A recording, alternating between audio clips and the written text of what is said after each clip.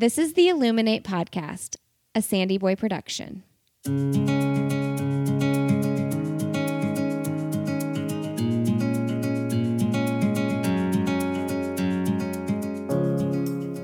Each week on the Illuminate Podcast, the hosts will bring you insightful conversations and stories of people who are illuminating their own lives through their business, work, community, family, and world.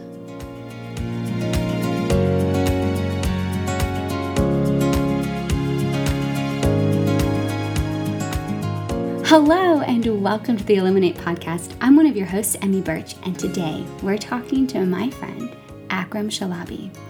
We talk today specifically about shifting perspectives and the power of resilience.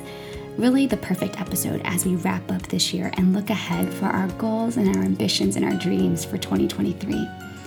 What I love about this conversation is how Akram shares his personal story, including all of the disappointments, and how his shift in perspectives allowed for successes that were even bigger than he could have imagined. Now, yes, as with a lot of my episodes, this does have a little bit of a running spin because, y'all, that's my thing. And whatever your thing is, I hope that you are so proud of it. In this episode, Akram talks about pacing and how running marathons gives him freedom and opportunities to really explore inclusion, diversity, and accessibility. Y'all, there's so many great quotes in this one. I can't wait to hear what you learn. As always, these episodes wouldn't be possible without you listening, so thank you so much for your time. Thank you for supporting the Illuminate Podcast, and I hope you enjoy this conversation with Akram Shalabi. Today on the Illuminate Podcast, we are talking to my friend, Akram Shalabi. Hello! Hey, how are you? I'm so excited to be having this conversation so the listeners of Illuminate can hear your awesome story. Thanks for coming on the podcast. Thank you for having me. You have to tell the listeners who you are, but I want to tell them first how we met. So Chicago Marathon, we're on the PACE team, and everybody works a part of the expo. Now, before you turn off this podcast, because it's about running, don't worry. There are lots of relatable things here. You just have to find your thing. Ours happens to be running. But Akram and I met at the PACE tent, PACE team booth at the expo, and we were fast friends, directing traffic as people were getting in line, queuing up, as you would say. Tell the listeners who you are, my friend. Right, my name's Akram. I am the PACE team coordinator for London Marathon. I tend to wear many hats. I also am the PACE team coordinator for Beirut Marathon, and I'm also a solicitor, which is a lawyer in real life and for my day job. And where do you live? I live in London, UK, which is currently very, very cold with a bit of snow. You have snow? We do. That's so awesome. You really do get like white holidays. We get white holidays. We don't tend to get a white Christmas. But yeah, there's a bit of snow outside the window at the moment. It's going to turn into ice later tonight. Hope maybe we'll get replenished, but we'll see how it goes. It is nice and warm where I am. I am not tempted to leave the room. I get that completely. Okay, so you have all these different hats that you wear. We met running. How did you get into running? Have you always been a runner? No. So the theme of my running story really is it's almost accidental that I fell into running. I've always been sporty, whether that's school, university, etc. And in 2014, I injured my back doing a simple power squat with no weights. I was trying to get my beach body using a home video recipe kind of videos. Before the advent of online classes, used to buy those videos and then use them and DVDs, etc. And one day I was doing a power squat and my back went. My disc slipped and compressed my nerve. A back procedure later, I was told that your days of competitive sport are over. I used to play football to a very good level, which is soccer for you across the pond. But if your back goes, as most people would know, your mobility gets affected. And where I played is you had to twist and turn a lot, etc.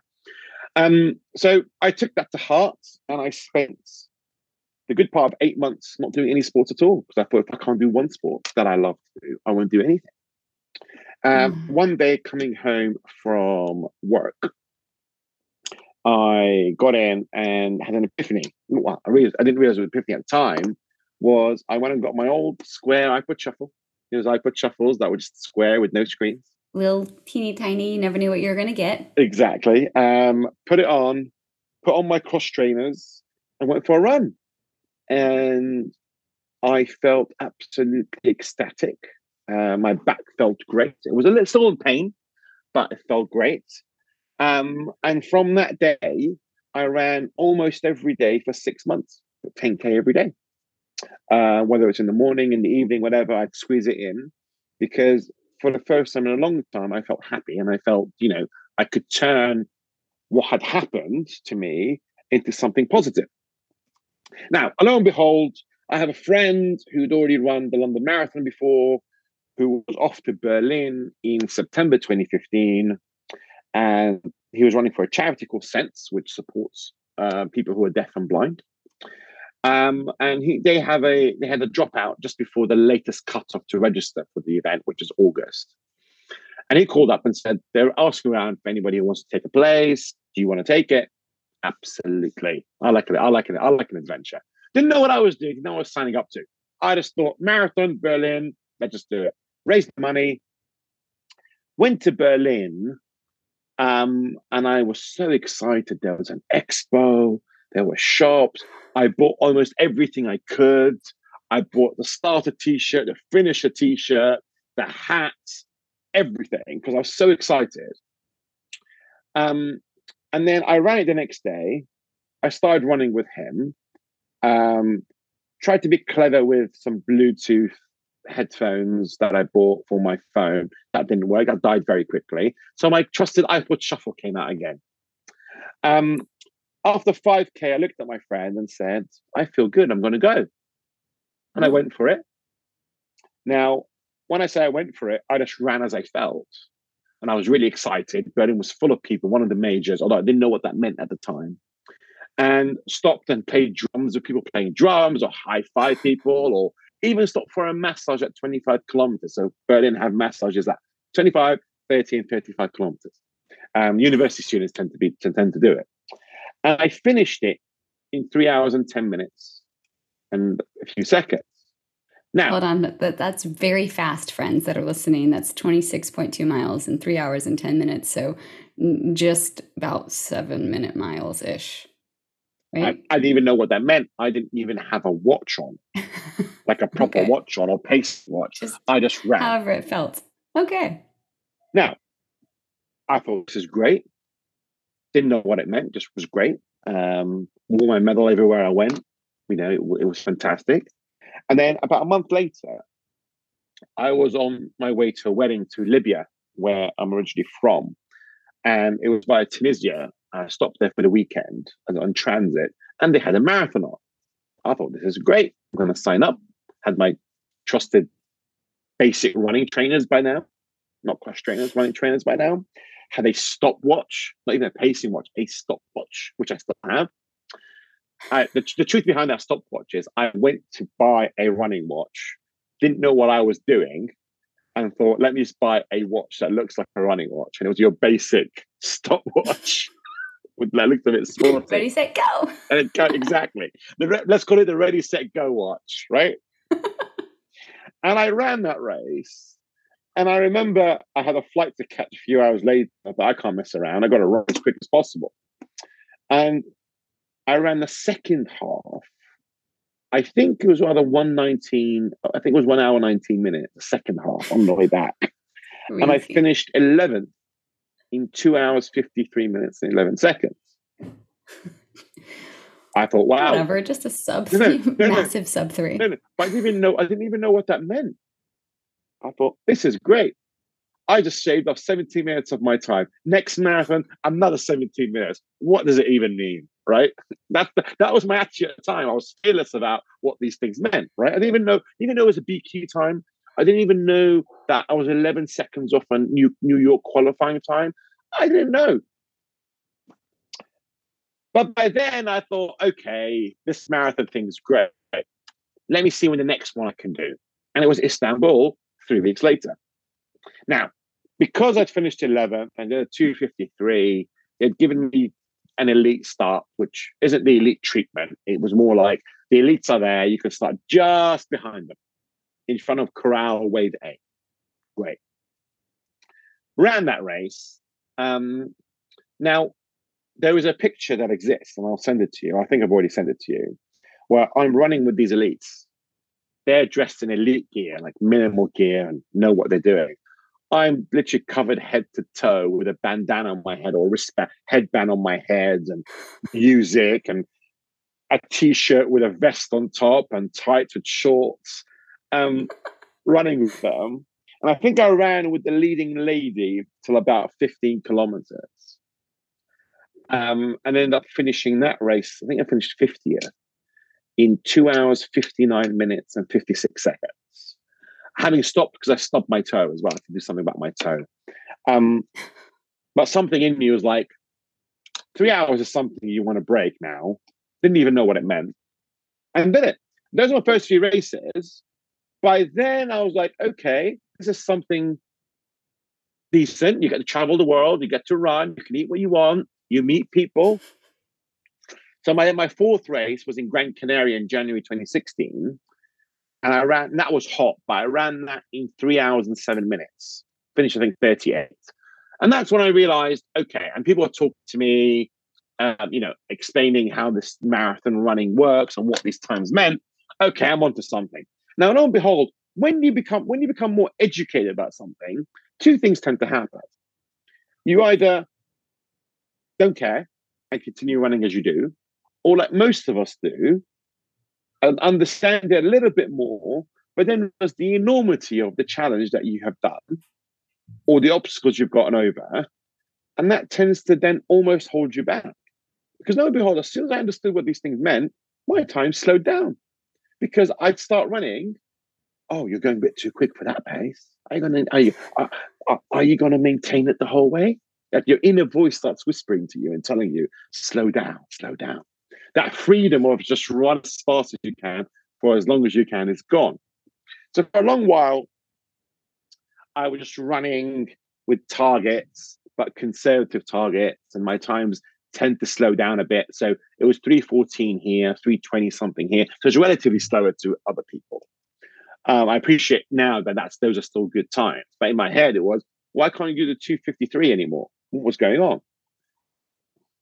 Now, and that's still running with a back injury. That's still running. I was going to say, how was your back feeling through all this? I ran in pain, but it was manageable. It wasn't. It was better for your mental health or something? Why did you choose to run in pain? It was better for my mental health to at least run in pain than not do anything because of the pain. Okay. And, like I've got plantar fasciitis in both feet. I don't think you can make your plantar worse by running. It's just painful. So I run with plantar, right? But then you start getting the right shoes, etc., to make it a bit easier, and the symptoms get a bit smaller, a bit lower. Then fast forward to September 2016, where I just finished my legal training, and we can talk about that a bit later on. And I had the 3-month gap between my finishing my training and starting my job. And I decided I've got a place in Chicago because I'd qualified through one of the times I'd done. also got a place in New York. I'm going to go to the US for the very first time in September 2016, see it for the first time, and be there in election season. Because I always been told it's great. Now, you're laughing because as a local, it gets bombarded by all the mail and all the adverts. It's probably tiresome. Well, for an outsider, this is great. The debates, people take it really seriously. The newspapers, the signs. I mean, the best marathons I've ran in, that I feel I ran in the US, is in election season because of all the signs the fans put up. That's valid. It is fantastic. It is hilarious, and it's just really funny, right? Everything becomes really topical. So anyway, I get to the US, and I'm about marathon number 16. I think I ended up in Columbus, Ohio, and this is my favorite ever marathon.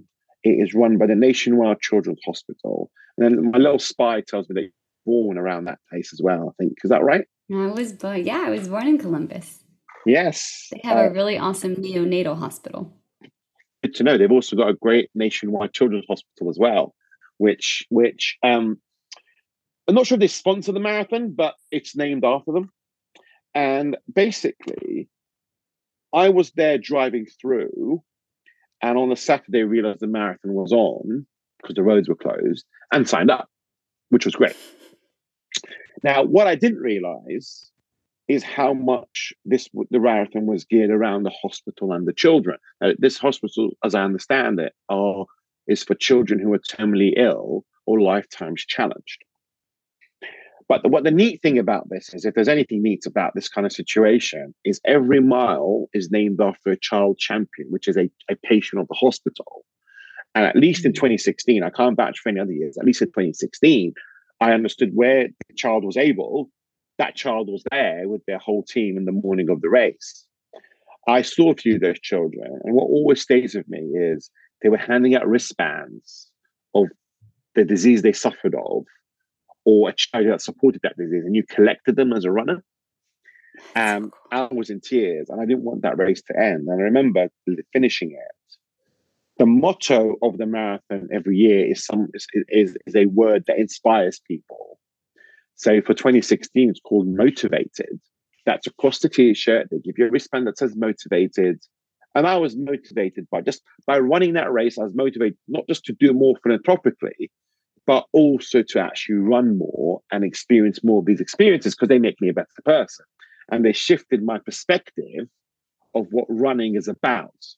So running to most people, I think, even when I started, was a way to get fit, to raise money for charity, see the world. But what I also realize is how much I can make a difference when I go and run to that local community, just being there running. It's not about money, it's just being there. You can imagine that child getting high-fived by random strangers. Those high fives will stay with that child for life. You know, whether I was wearing a costume or just saying hello or hello, I'm from London, that experience will always stay with that child. So that inspired me to continue to see new places in the US, but also to actually run other places. I ended up in San Antonio, Texas, which is one of my favorite cities in the US. Because it's just a mixture of so many things. And if somebody doesn't know where San Antonio, Texas is, it is in Texas, obviously. But look at the film called The Alamo. That will tell you everything you need to know about what that town's about. I ended up in Hawaii as well, as far as Hawaii, running there as well that year. But what I would take back from that trip mainly is the Columbus, Ohio Marathon, but also it was the birthplace of my first pacing gig. Okay, hold on. So you started running just for your mental health. Yes. After you had lost your connection to fitness because of a back injury. So you randomly discovered marathoning because you're like, I like running, I might as well do a marathon. Ran, started to learn more about marathons. And we're talking like not even 2 years after you picked up your first, 10K on the river, did we start doing them all the time in the US. And then pacing, but how did you know it existed? Like, I need to know what happened next. So Columbus, Ohio, let's go back to Columbus, Ohio. As we got to Ohio State, I was running with a pacer. I didn't know what a pacer was. This guy with a stick, great, right? I'd seen pacers before in Europe in a few races. They had flags, but I didn't really appreciate what they did, right? This guy called Nicholas Hansen, who's now a Facebook friend of mine, he was pacing a 3:35. And as we got to Ohio State University, and then for people who've been to Ohio State University, there's a nice little parky area where you run on the top and you little roundabout and you run underneath where you were before. For those who've been there know what that means, but other ones, don't worry about it. It's Ohio State, it's a park. And he went to the toilet, the lavatory, whatever else you want to call it, or the washroom, or whatever you want to call it. And he gave me his pacing stick to hold while he went to the toilet. He's like, you keep going at this pace, I'll catch up. Now, I didn't have, at that point, I had a pacing watch. I could just about use it. I am running with this pacing stick. Everyone was like, go on, champ. You're amazing. You are awesome. And I kept looking around. Who are they speaking to? They're talking to me. I'm holding the stick. The power of the stick. The stick of power. And I'm running with it. I'm like, this pacing thing is great. I'm running. Nicholas shows up about 5 minutes later. Can I have the stick back? I'm like, no, I want to keep it. Can I please keep holding it for a little bit? He's like, fine. So I'm running with his pacing stick, taking all the kudos while he's basically pacing in the back seat, essentially pacing the whole thing, driving the whole bus. So I saw Nicholas again in DC 2 weeks later in the Marine Corps Marathon. He ran the 3:15. I ran the first half with him. Then I just slowed down. I had New York the next week. And remember I told you those gremlins of why you're running so quickly? You've got so much things going on. So many runs. It's I crazy. listened to them, right? Oh, that trip had about 8 marathons in it in 3 months. But the week after that... That's not normal, people. So anyway, the week after the elections was the weekend after the election was the Las Vegas Marathon. Rock and Roll Las Vegas Marathon. I'm not sure they do the full marathon anymore, but at the time they did. And the pace team was run by a guy called Tim Kelly, who runs the Las Vegas running company. Now, I didn't know that until I went to the pacing booth in the expo and said, "Hi, can I please have these X, Y, and Z pacing bands to wear? Because I want to do these times." And then in my head, I was asked, "Do you have any pacing spots left?" I didn't know how they recruit pacers or whatever.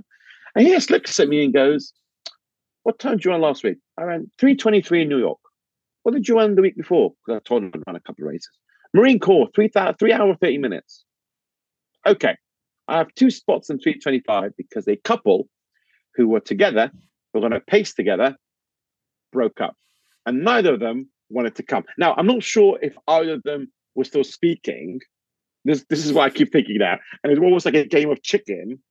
I'm not going to go because I think he's coming, or I'm not going to go because I think she's coming. And they both just cancelled on the poor guy. I think that's what happened.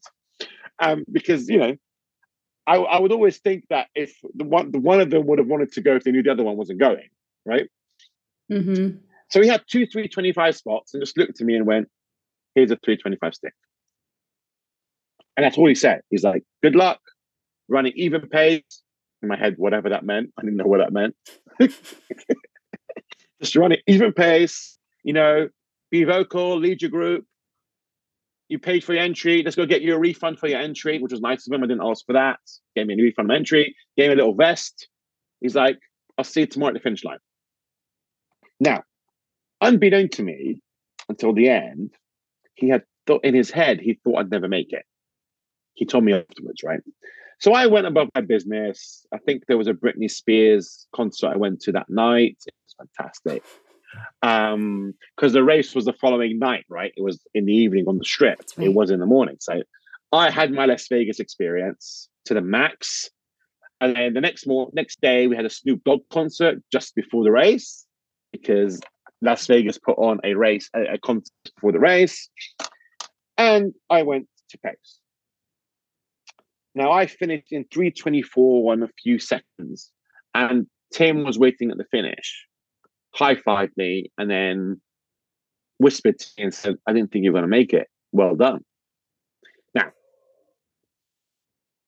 and then he wrote to me afterwards, he had a nice little laugh about it. Now, what I did appreciate from him, and again, this was his perspective and how he shifted my own in terms of pacing, and with a lot of things in life, actually. He said to me, what I realized was, had he told me or showed any doubt in my ability to do this on the day before, I probably would have carried that doubt with me. It was something I'd never done before.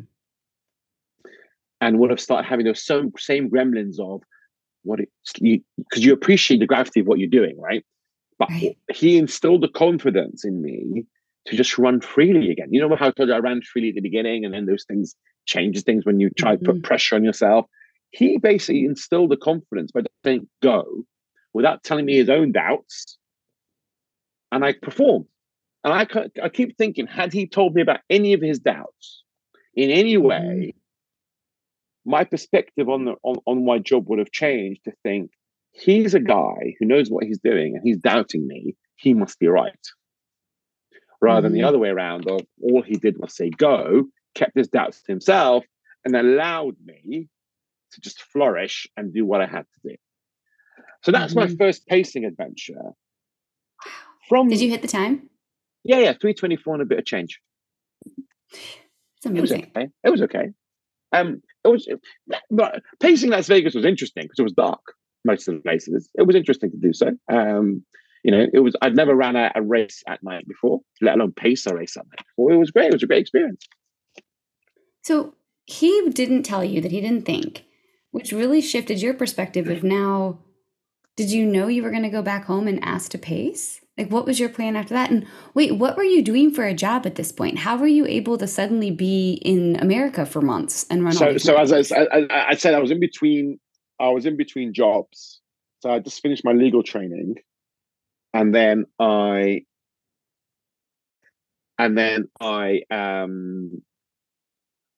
in January was starting a new job. So I had 3 months gap in between, and that's I'm going to the US for the first time. Okay, so tell us a little bit about this legal training thing, because you, in 2016, was when you went to the States. Yes. So how did you get into the legal training? Because I also know we talked about this at the expo. You published a big, huge journal article in 2016, but it was about what, like ovarian cancer or breast cancer or something? That has nothing to do with law. To that. Yeah. So dial back. I went to university in the UK in 2005. I studied mathematics, or maths, as you guys would call it, for 3 years. I then did a 1-year law degree in 2008. Then I did a master's in maths at Cambridge in 2009/10. Then I did my legal training course, which is a 1-year course, 10/11. Now, in between all that, there was a financial crash. There was legal jobs that required you to train for 2 years, but they recruited you 2 years in advance. So every time you wanted to get a job, you had to join that cycle of 2008 to start in 2010, 2009 to start in 2011, etc., etc. So those training contracts were like gold dust. You can imagine how many people were applying for them. And it's a luck of the draw, you interview, etc. So finally, a firm took pity on me in 2011 and gave me a job in 2013. By then, I'd finished all my education that I needed to start training as a lawyer. So by way of example, if I'd studied history or mathematics and then got the job to start 2 years later, in those 2 years, I would have done my law degree in 1 year or diploma and did the legal practice course and then been ready to start working. I'd already done all that.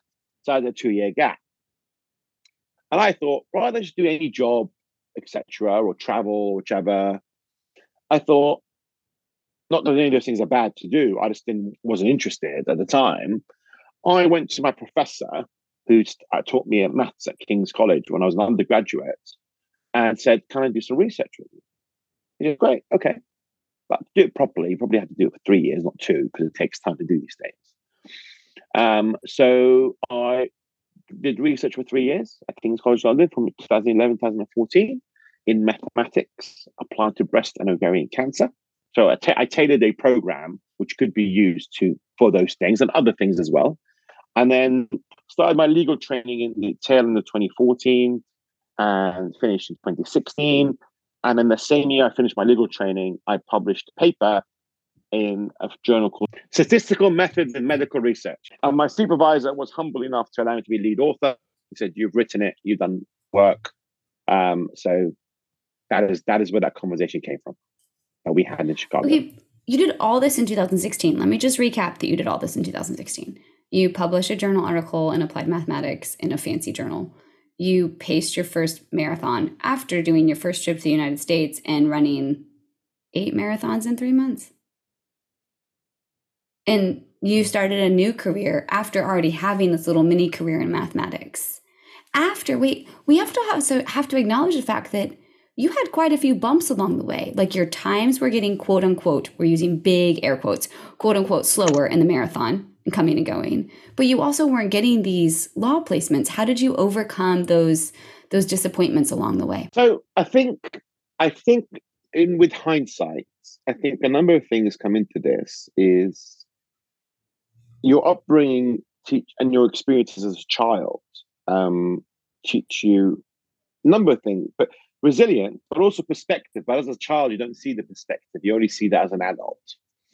I obviously had my parents as my role models and the things they faced. And as children, they tried to hide from us and teach us that the world is linear when it's really like a zigzag journey. Um, and they shield the zigzag and completely tell us that it's completely linear. So I had that there. I'd also faced a lot as a young adult or as I got older.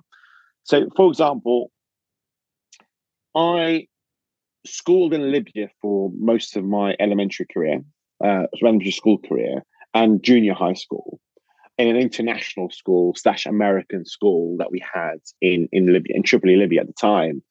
And then I moved back to the UK alone, living with a host family who, and I started school at September the 12th, 2001.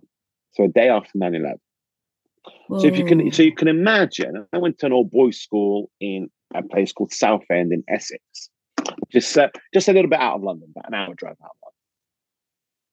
Now you can imagine the reception I'd have of a 14-year-old who was quite accomplished in his old school and had a social life, etc., and quite outgoing, coming to this school, which is very different culture. So I didn't keep myself to myself. I was the same loud, outgoing person with a name like mine a day after 9/11. So, and boys aren't nice, especially 14-year-old boys. So, well, no offense to any 14-year-old boys. So, let me summarize that experience in 5 things that happened in those 2 years I was there. I had a fight almost every day at school because people would tell me things like, go back to your country, or just as a poker passer, go back to your country, you don't belong here.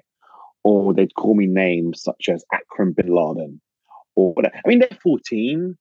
Even the kids got involved, the 13-year-olds, the little years, like 13, 12, 11 got involved in it as well.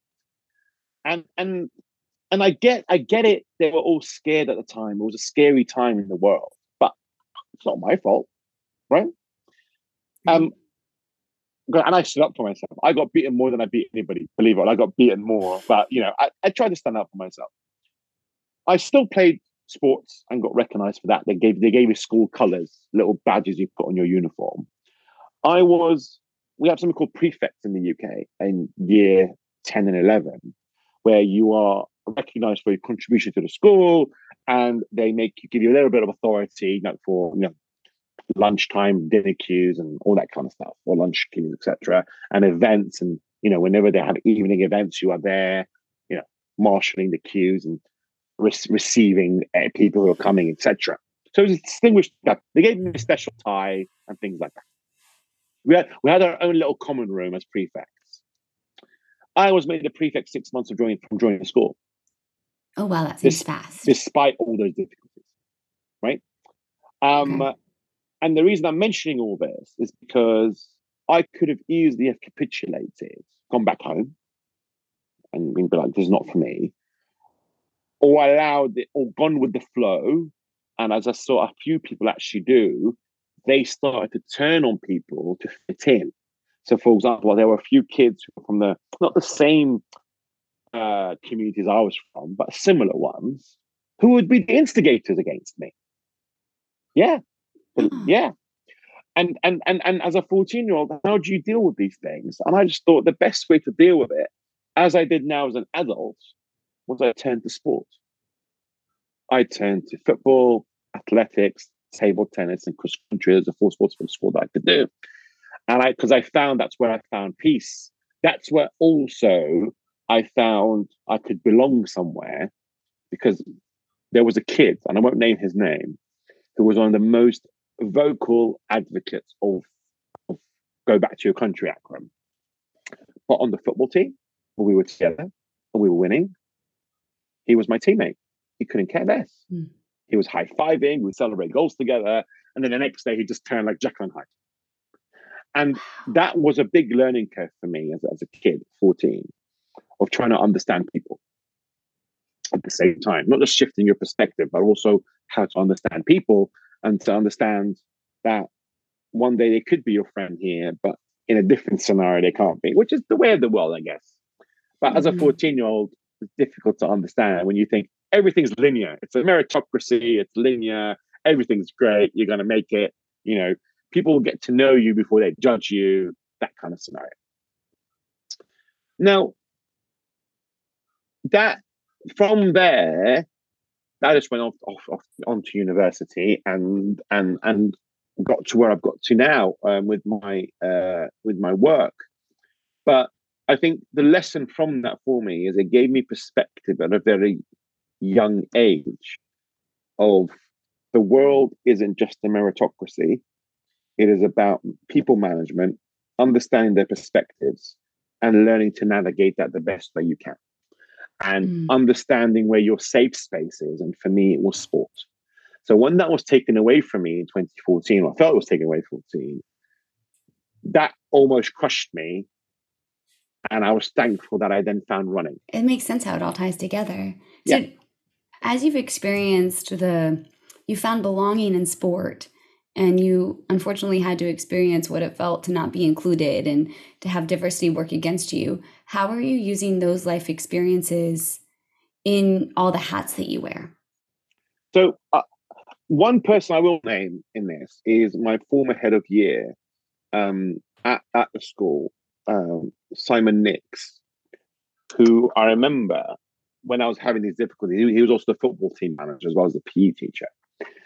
And one head of my year at some point. He turned around to me once and we had a conversation on the way back from a football game on a Saturday. And he said, it's much easier to have conversations now outside of school. And he said, listen, I get it. My wife's Northern Irish. I get what you're going through. But he said, if you continue to react the way you're reacting, you are just giving them what they want, A. But B, you are justifying the system. Because if your action tells them that what they're doing is right, you have to, he said, unfortunately, win them over and convince them that what they are doing is wrong to you and to others, but in a way that you can relate to them. So I found sport to do that, football on the same team, etc., etc., etc. Now, how I'm translating that in my everyday life is, we all have blind spots. Let's be really honest with each other. We all have blind spots to a lot of things. So it's nice. I try and surround myself with people from everywhere, as my friends, acquaintances, colleagues, etc., because they keep your blind spots in check, right? Mm-hmm. That's at work, that's in my social life, etc., and in my personal life. But what I also have done, so my work with London Marathon is I'm the pace team coordinator. London does an incredible job in terms of promoting inclusivity and diversity in running in the community and in everyday life. So when I was brought on as pace team coordinator, part of my job was to also make the pace team more diverse and inclusive and represent the communities connected with the marathon. That doesn't just mean in London. It just means it's an international marathon. So therefore, it's an international community, right? Mm-hmm. Now, but also having the lessons that I've learned, it isn't a simple of, right, whoever was there before, get rid of them or move them out and bring new people in. Because I remember that experience as a child. It's not their fault. Whatever system existed before, and this is a problem a lot of places have, a lot of pace teams have, is a system that works is great, but is it working to the maximum capability can work? And is it actually achieving what the organization or what the team wants to achieve? So my attitude to this was inclusivity means inclusivity of everybody, not just those who are there now. It's not just the haves, the have-nots who need to be included. It's also the haves that need to be included, because that's true inclusivity, in my view. So what I did was essentially devised a process where If you are a returning pacer, meaning a pacer that was there beforehand, you had almost a 1 in 2 chance of coming back, because deliberately you apply with an application process, not just word of mouth anymore or who you knew. And you are the criteria is the criteria, but that's your pool. So if you are 70, we're going to take roughly 35. You have a 1 in 2 chance. And then the rest of the pacers in the team are left for new pacers, which means pacers who are not part of the previous team of the year before. They could have been part of the year before that. You become new then. You're just not part of the previous edition. New pacers from all around the world. And also something that's close to my heart is first-time pacers. Pacers who have never paced a marathon before. Now, they've all run a marathon before or are accomplished runners at other distances. So, for example, if you are a semi-elite half marathoner, you can still pace a marathon, right? With the right guidance. Mm-hmm. You don't have to have run a marathon, but most of them would have anyway. And because I also realized that less represented communities tend to have less pacers. And this is just unfortunately, a natural consequence of various things that go on in the world, in the economy, demographics, regions, etc., where people from certain communities tend to have more opportunities to travel, to pace, etc., while from less represented communities, they don't have those same opportunities. So first-time pacers also allowed those communities to start to be represented. And generally, first-time pacers on the whole came from the UK. So they were local. And they were provided with guidance of, from day one, essentially, how to pace, how to manage your race. There would have been a half marathon for them to practice a month before, which we did. And then they paced on the marathon successfully. Now, when I say successfully, if anybody had an injury or whichever and didn't come in on pace, to me, that's successful in your participation as a runner and as a pacer, but you were not successful in meeting your target. You have to be very careful in my mind with these things, because at the end of the day, you and I know this, we pace, we run, we feel the responsibility and we feel if we ever don't meet pace, we are letting people down. So you have to be careful in terms of how you manage that responsibility to people. So, for example, with London, I was very careful, and I used the American model. And then, have you ever watched Friday Night Lights? Mm-hmm. I love the series, not the movie, the series as well. Oh, I've only ever seen the movie. Right, you should watch the series. Okay. So I watched that series, and in a previous life, I also coached kids soccer or football in the UK. And in the UK, they have this model usually of changing every year coaches for different age groups. In the club I was at, I refused to do that. I said, I'm with these guys from under 7s or under 8s. I want to take them all the way to under 13s. The same team, because I want to develop them year on year on year. And that worked. We won the league and cup double one year, which is great. But I realized the camaraderie and the community that built, I wanted to bring that to the pace team. So I built that in the pace teams. I made it as informal I was as approachable as time allowed. My phone was always there if somebody wanted to call or text, etc. It wasn't just an email, you're in, and I'll see you at the expo. We had Zoom calls. We had, interactions. If I saw them at a race before, I'd seek them out. If I knew they was there, we'd have a coffee. I tried to have lunch with them, because they're part of our team.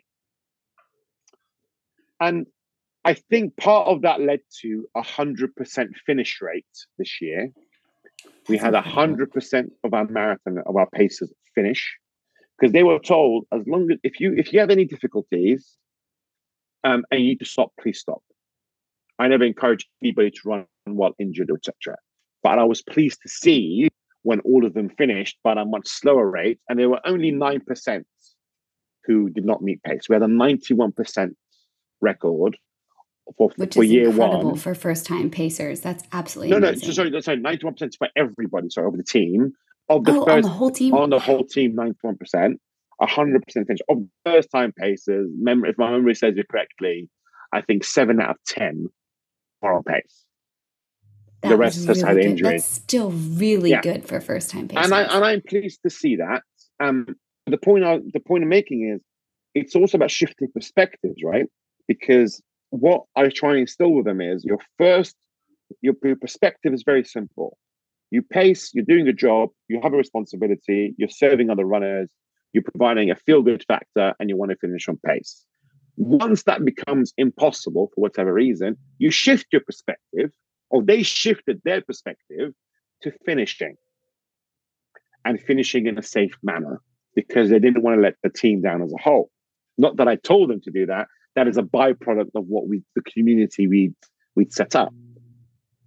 Now, I think from that, the lessons that I've learned is if you plan things right and instill things right and instill the same level, or if you impart the perspectives that you have on certain situations to other people, they will pick them up without you even telling them. I would never ask someone to finish if they can't. But they themselves will make that judgment call for them, right? For themselves. And they made the judgment call and finished safely. And in my view, they would have all learned from that experience themselves and got perspective of, right, if I didn't make my pace time this year, was it because, like, I deliberately didn't give them a race report afterwards on what I think they shouldn't have done because I wanted them to go and learn themselves? Was it because I arrived on the Saturday and I was a bit jet lagged and it was running show and the expo and all these things and I was just knackered on the Sunday? Or was it because the time I went was a bit too ambitious? London is a big marathon, which is blessed with spectators from start to finish. And as a runners, you need to prepare for that, right? You need to prepare for some, weaving and having the mental capacity to deal with all that. Or was it just simply I had a bad day at the office and, but at least I finished? And what can I learn from that? So those are some of the lessons that come from doing these things. You created a place of belonging for these first-time pacers within the bigger piece of the picture. And it's so cool to see how you've taken adversities over life, whether that was not getting a placement in a law firm right away, or not exactly knowing what you were doing running, but doing it anyway, overcoming the back adversity, and figuring out how to channel those experiences to create a place where today people can find a community that they belong and that they're included and they're given an opportunity no matter if they have or have not. It's really interesting to see. And I love illuminating stories like these. So thank you for sharing yours. Thank you. And I think generally speaking, I think the biggest tool someone can use to hurt somebody is exclusion. And that is something that I actively try to stop where I see it and I am able, because I know what it's like to be excluded, let alone be excluded for things that are not my fault, right? That I can't do anything about. And the fact I try and engage you to explain that to you, I'm already on the back foot. How can I explain to you that just because I share a religion with some bad actors, that I am not a bad actor? Not that I even share the same religion. I could share the same interpretation or way of practicing of the same religion, but I'm a completely different person to those bad actors. How can I explain that to you? And the fact I start having that conversation is validating your point of view, because it may be wrong, but you arrived at it and I'm engaging it. So you end up in a spiral. Spiral, right? And I think I ended up in that spiral for various things in 2019, where I had a mental breakdown because I had suffered relatively recently in that time from exclusion in various things. And I kept thinking it was my fault. I thought I must have done something wrong. And I'm trying to rack my brains. Akram, what have you done? And you start second guessing yourself. And over the months, that erodes your confidence and erodes your mental well-being. But I ended up having a mental breakdown in September 2019. And I wasn't enjoying anything. I wasn't enjoying running. I wasn't enjoying life. And I got to a point where I had to go see a therapist. And when I went to see a therapist, he introduced something to me called the drama triangle. Now, I'll get to drama triangle in a minute, but I stopped running for 6 months, and I promised myself if I went to therapy, and believe it or not, like a lot of people in this world, you don't really appreciate therapy until you've done it. You tend to, in my view, a lot of people tend to think less of it, or rather think it's actually necessary in one form or another for everybody in this world. If I did it for 3 months, I would reward myself with a holiday. If I did it for 6 months, I would reward myself with another marathon. I didn't know COVID was coming around the corner. Did the 3 months, went on holiday, did the 6 months, was off to Tokyo to run my 76th marathon at the time. And then COVID happened and they canceled it. Undeterred, I ended up on the same date in Fort Worth in Texas, running the Cowtown Marathon and pacing it, which was a nice way of coming back into things and enjoying running again. Now, the drama triangle that I mentioned, if you imagine an inverted triangle where something happens and the first thing someone does is turn into a persecutor. So bad you. I blame you. I'm not blaming you, Emily, but you're here, so I'm blaming you, right? Then within that, I quickly shift to poor you. I turn to rescuer because I feel bad for you because I blamed you. Very quickly after that, I start to shame myself and think, no. I go into victim mode. It's poor me, self-pity. I blamed you. I then felt bad for you, which ultimately meant I should feel bad for me, which then led to my expectations turning into disappointment, turning into resentment, and resenting myself. All because of things that were outside my control. Mm-hmm. So to pierce through all that, you just had to get to a point where you shift your perspective from, rather than looking at bad you and rescuing you, and go straight to, if I haven't done anything wrong, if I don't believe I've done anything wrong, then it's not my fault. There's two options left. Either it's the other person's fault, or just one of those things where people both come from different perspectives and one should try to shift somebody else's perspective. And an example of that I read recently is Dan Brown's book, Origin. Now, I'll read an extract from that. And for those who haven't read it, I hope they can follow. The main actor here is, Robert Langdon, who Tom Hanks plays in the movies, the Dan Brown movies of, was it Angels and Demons and Da Vinci Code? I think The Lost Symbol as well, I think. So he goes by Langdon, used his heel to scratch some lines on the gravel path between them. True or false, he asked. Puzzled, Amber eyed his scratchings. A simple Roman numeral equation. I plus xi equals x. 1 plus 11 is 10. She then asks, 1 plus 11 is 10? False, she said immediately. And Langdon asks her and says, and can you see any way this could be true? Amber shook her head. No, your statement is definitely false. Langdon then gently reached out and took her hand, guiding her around where he had been standing. Now, when Amber glanced down, she saw the markings from Langdon's vantage point, from his point perspective. The equation was upside down, and it said x plus ix. Sorry, x equals ix plus 1. 10 equals 9 plus 1. Startled, she glanced at him. 10 equals 9 plus 1. Langdon then said with a smile, I'm also smiling now because I'm saying it. Sometimes all you have to do is shift your perspective to see someone else's truth. Now, I apply that with everything now, in any situation, because I find that most people arrive at a situation logically. And the key is, if you try and attack the foundation of that logic, that person is always going to try. It's going to be defensive because their perspective in their mind is built on a sound foundation. So what you have to do is manage it. And how do you manage it?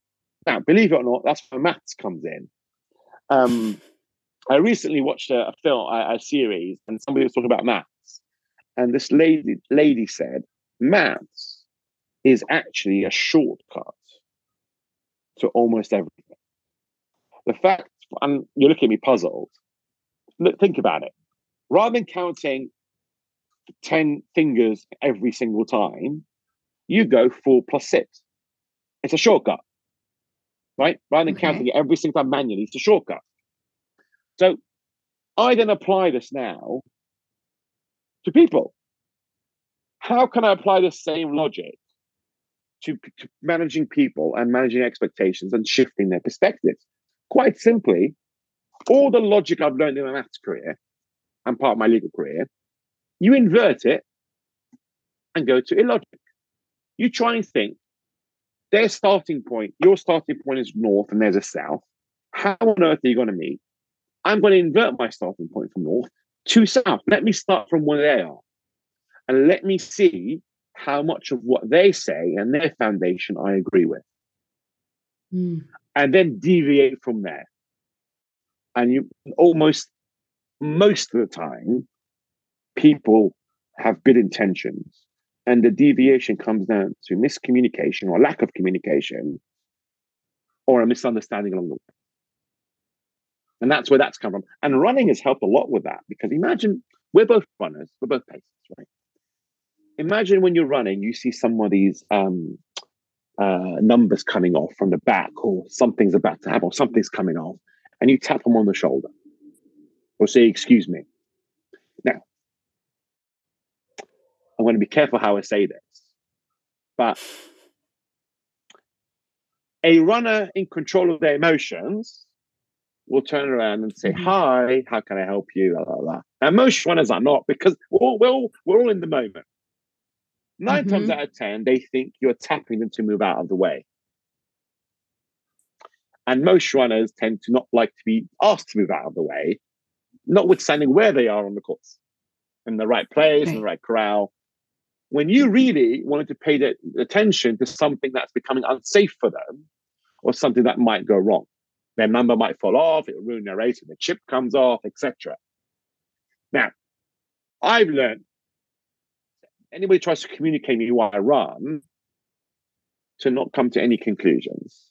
Because 9 times out of 10, they're going to ask me for something that's actually to my benefit, even if it's moving out of the way. Because I had to shift that perspective, because I've observed it happen with other people. I've observed a runner ask a runner, tap them, that runner being very unhappy when all that runner was trying to show them was that their number was falling off. And then you watch the hard apology happening to which, and then you just start laughing and everyone laughs on. Because I think at the end of the day, and I'll conclude this part with this, you'll like this one, it's based on chemistry. I think you've heard from me before. I think we're all collective people, right? We're all different people. We all come from different backgrounds, have different ways of thinking. So if you think of it in chemistry, you have protons, electrons, which are opposites, but they attract. And you have neutrons, which are neutral and hold everything together. You have those three. And lurking around that force field, there's always a moron. And that moron's always trying to penetrate that force field, not knowing if it's attracted to a neutron, a proton, an electron, and just hanging around. But all then you have to do is the protons and neutrons and electrons come together and not let the moron in. Simple as that. It's as simple as that. That is simply how I would describe how to, deal with most people. Take care of your neutrons and protons and electrons, and the morons will take care of themselves. Exactly. Or if I'm a proton, I look for an electron. I'm attracted to an electron, or even a neutron. Mm-hmm. But you keep the morons out. I love it. I love it. Well, thank you so much, Akram, for sharing your story. I have 4 questions to wrap up our end of podcast questions, but you've given us a lot to think about regarding making sure people feel belong and switching our perspectives so we can understand where people are coming from. But you've already mentioned this one book, but what is your best or most recent book that you have read? Talking to People by Malcolm Gladwell. I love Malcolm Gladwell books, so well written. Who or what is illuminating or inspiring you right now? My mother. She does so much does not seek recognition, does it completely out of love, and she doesn't get told it enough. That's wonderful. What is an organization you'd like to illuminate right now? No organization. Just I think illuminate can be taken in the wrong way. I don't seek to illuminate anybody. I just seek to tell my story and see if they get illuminated by it. That's a good use of the word. And what is the message that you want to send to the world? A message that I believe has been attributed to Hugh Laurie, but I'll read it out anyway. I found it online, and he said, "It's a terrible thing, I think, in life to wait until you're ready. I have this feeling now that actually no one's ever ready to do anything. There's almost no such thing as ready. There's only now, and you may as well do it now. Generally speaking, now is a good time as any." Now is such a good time. Yeah. Well, thank you so much for giving us your time today and now and sharing your story. And I can't wait to get this episode out to our listeners. Thank you for having me. Neurons, electrons, protons, morons. Shift your perspective, my friends, and stay resilient. I hope that hearing Akram's story has motivated you, inspired you. Thank you for allowing us to illuminate these stories, and we hope you have the very best New Year's. We'll see you next time.